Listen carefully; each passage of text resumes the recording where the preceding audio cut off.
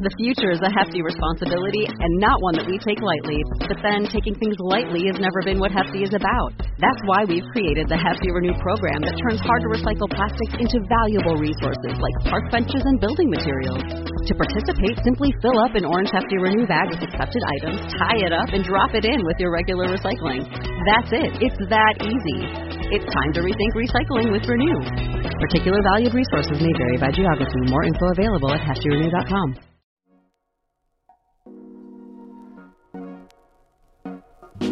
Welcome to the Kottke Ride Home for July 19th, 2021. I'm Glenn Fleischman, in for Jackson Bird, who is on vacation. Coca-Cola brings your dead taste buds back to life with a new Coke Zero formulation that probably, definitely, certainly won't produce a new Coke outrage. Olympic athletes can perform team gymnastics on the beds provided in Japan, and how to watch Jeff Bezos fly into space with all his money. All that and duct tape fashion. Here are some of the cool things from the news today. Coca-Cola's introduction of the new flavor of Coke in 1985 became widely seen as history's worst marketing debacle. In fact, it was accidentally brilliant in the scope of its failure. Is Coca-Cola about to do the same thing as it tweaks its Coke Zero formula? An article in the New York Times notes, quote, already on social media, worry and apprehension greeted the impending change. Some consumers vowed to switch to other drinks like Diet Dr. Pepper or threatened to turn to the drink of Coca-Cola's archrival, Pepsi, end quote. Let's go back to those heady days and parachute pants of the 1980s. Coke was losing market share to Pepsi by the early part of the decade. By 1983, its share of the soft drink market had dropped from 60% following World War II to 24%, according to the debunking site Snopes. Coke had previously offered sugar-free drinks that used artificial sweeteners, but only branded one as Diet Coke in 1982. That drink, based on Tab's formula, shot up quickly to the number 4 overall drink spot after Coke, Pepsi, and 7-Up, and then exceeded 7-Up by 1984. Diet Coke's taste was considered closer to Pepsi than to the sugary version of Coke. So Coca-Cola did the logical thing. It took its top-selling Diet Coke and replaced the aspartame, the trade name is NutraSweet, with high-fructose corn syrup to create new Coke. Technically, it was Coke with a new label on it. In taste tests, everybody liked Diet Coke plus sugar better than the current Coke or Pepsi. The Coca-Cola Company has a remarkably frank account of its 1985 introduction on its website, acknowledging all the failures, but embracing how they fixed the problem. The history notes, quote, the fabled secret formula for Coca-Cola was changed, adopting a formula preferred in taste tests of nearly 200,000 consumers. What these tests didn't show, of course, was the bond consumers felt with their Coca-Cola. Something they didn't want anyone, including the Coca-Cola Company, tampering with, end quote. Coca-Cola decided to not compete with itself, and it did a full switchover. New Coke would replace old Coke overnight. Whoops!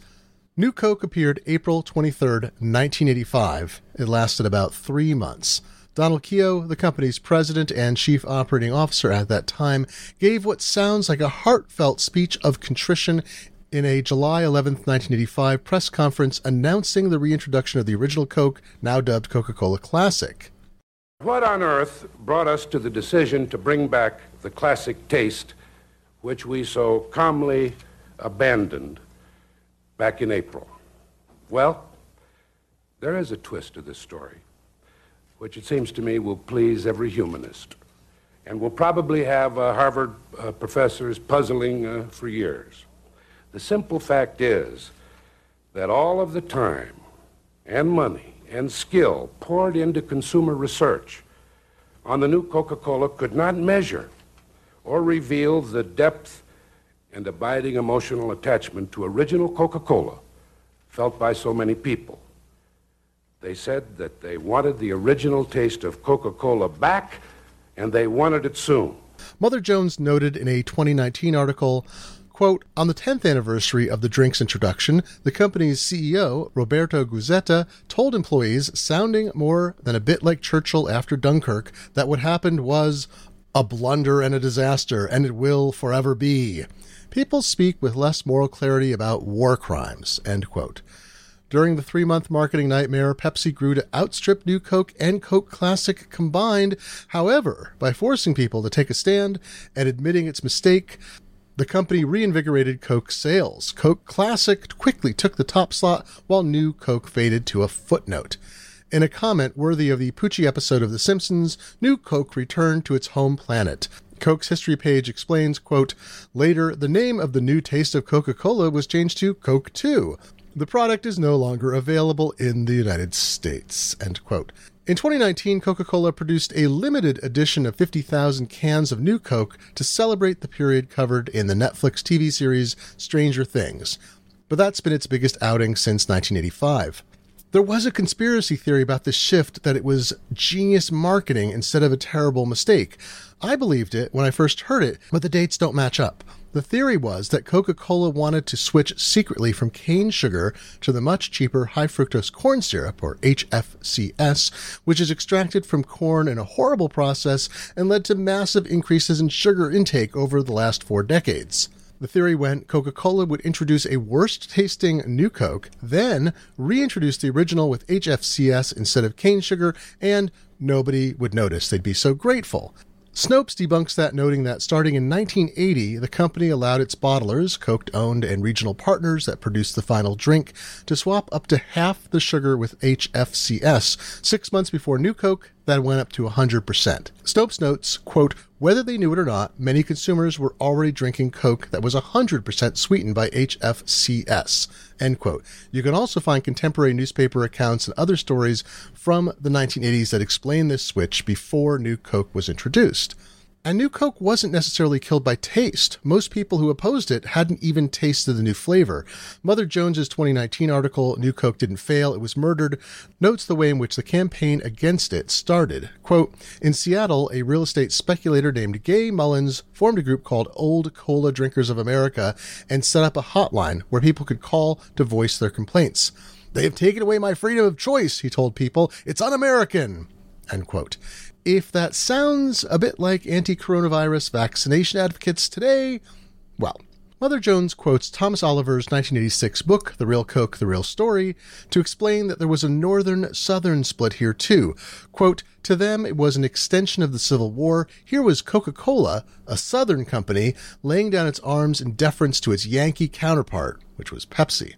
After Coke reintroduced Coke Classic, Gay Mullins started to beat the drum on high-fructose corn syrup. From Mother Jones, quote, "That was how America would come to learn something significant about the man whose rebellion, more than anything else, brought down a soda giant.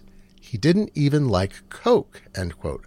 As the Associated Press reported on June 21st, 1985, quote, "Gay Mullins had denounced the new Coca-Cola formula as sweeter, flatter, and lacking in that old zing, but in a taste test, he couldn't tell which Coke it was. He picked Royal Crown," end quote. Oliver's book reports that Mullins was actually running an AstroTurf campaign in search of an AstroTurf funder. He tried to get Pepsi, Coca-Cola, and then the Sugar Association, which wanted cane sugar put back into Coke, to pay him something for an endorsement or something else. Mullins eventually switched to drinking that other amazing 1980s drink, Jolt Cola. Mullins would be 93 if he were still alive, but I can't find mentions of him or an obituary after his 1985 15 Cases of Fame. This time around, Coke Zero seems highly unlikely to suffer the same backlash. Coke has a huge array of varieties it already offers. If you've used one of those drink mixing machines with a touch screen, you know what I mean. I like Diet Cherry and Diet Vanilla Coke myself. You can get many of those products in cans and bottles too.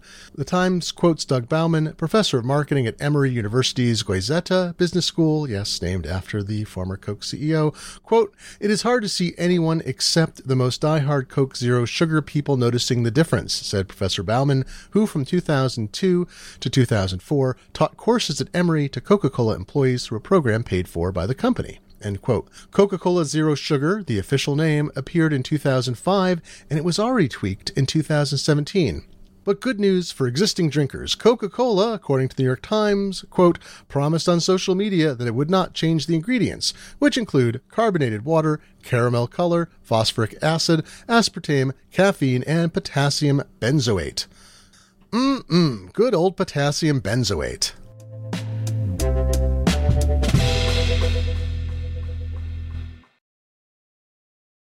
These beds are made for sleeping, people, not for, fake news of the more delightful urban myth variety, like spiders pouring out of a store-bought cactus, spread around the internet in the last couple weeks. The story was that the Japanese Olympic Committee had designed the beds in the Olympic Village out of cardboard specifically to prevent intercourse. The beds would collapse with any sudden motion, you see, and only support the weight of a single person. Now, of course, that makes no sense, given that Olympic athletes might weigh between, say, 100 pounds, or 45 kilograms, and perhaps 440 pounds, or 200 kilograms, and it was quickly debunked. Irish gymnast Rhys McClenaghan posted a video on Twitter of him jumping up and down on the bed with the caption, quote, "anti-sex bed," unquote. The official Olympics Twitter account retweeted McClenaghan's message with the caption, "Thanks for debunking the myth," and, quote, "the sustainable cardboard beds are sturdy!" Exclamation point. End of quote. Debunking. See, that's a joke. A bed is a bunk and he debunked the myth. Okay? The beds were designed by a company called Airweave. They're made mostly of renewable materials and are recyclable. However, the official line is that because of the danger of spreading the coronavirus, athletes should stay aloof. From the New York Times, quote, "Olympic officials still prefer that athletes sleep alone while in Tokyo and stay away from each other everywhere else as well. A playbook outlining safety measures advises Olympic participants to avoid unnecessary forms of physical contact, such as hugs, high fives, and handshakes," end quote. The pandemic is still raging in Japan, and 3 cases have already been diagnosed inside the athletes' village, troublesome given the screening that preceded anyone's arrival. Oddly, vaccination is not a requirement for participating athletes, even though coaches and staff must all be vaccinated.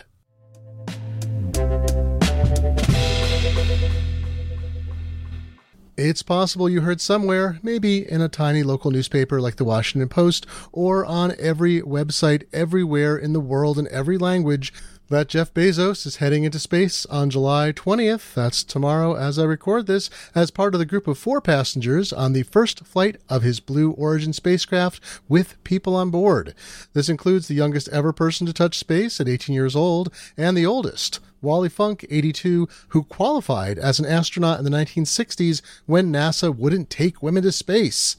Perhaps you'd like to watch the world's wealthiest, or sometimes second wealthiest man, blast off into what is technically space, just above the 62-mile Kármán mark, live on a ship that he paid for. He invests about $1 billion a year into Blue Origin, his rocket firm.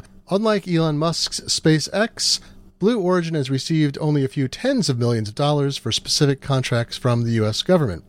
SpaceX has received hundreds of millions, but it's flown 22 resupply missions to the International Space Station. It's been awarded a nearly $3 billion contract to land people on the moon, though the contract has milestones to reach as funds are released. Richard Branson's Virgin Galactic has received, like Blue Origin, almost no direct government money, except New Mexico plowed $200 million into the spaceport that Virgin Galactic uses. Branson flew on July 11th to 53.5 miles above the Earth, which NASA considers space, but as the LA Times noted, the world body governing aeronautic and astronautic records, as well as other organizations, define space as 62 miles above Earth's surface, a designation known as the Kármán line. End quote. Bezos, of course, will be flying above that. Anyway, if you'd like to watch Bezos' Vanity Launch Project, it's slated for 7:30 a.m. Eastern Daylight Saving Time, though it could be pushed back to 9 a.m. You can tune in at blueorigin.com. The voyage will last about 11 minutes. I wish the astronauts a safe trip and safe return.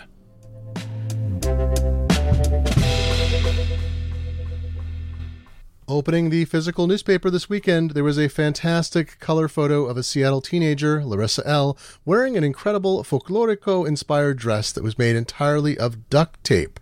Here's Larissa L. explaining her costume in her own words, quote, "When I heard duct tape had a scholarship, I knew I had to make a special creation. I was inspired by the folklorico-style dresses that stem from both indigenous and Spanish practices.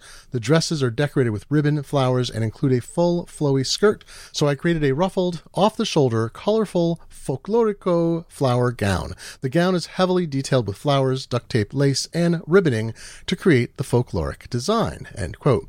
This was her entry to the Duck Brand Duct Tape Company's annual scholarship competition, Stuck at Prom.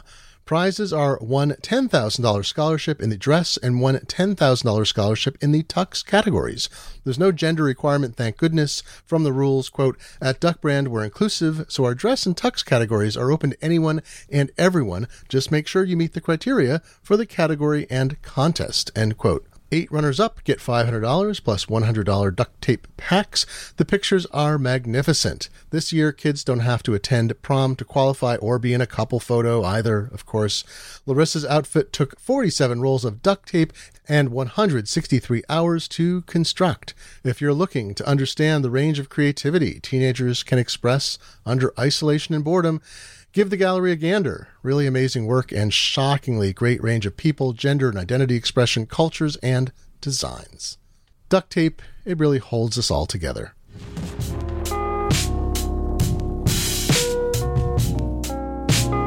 And that's it for today. This show was produced by Ride Home Media and Kottke.org. I'm Glenn Fleischman in for Jackson Bird. You can talk to me about these stories on Twitter at GlennF. That's GLENNF like Frank. I'll be back tomorrow through Friday, and then you'll get Jackson back. Be well.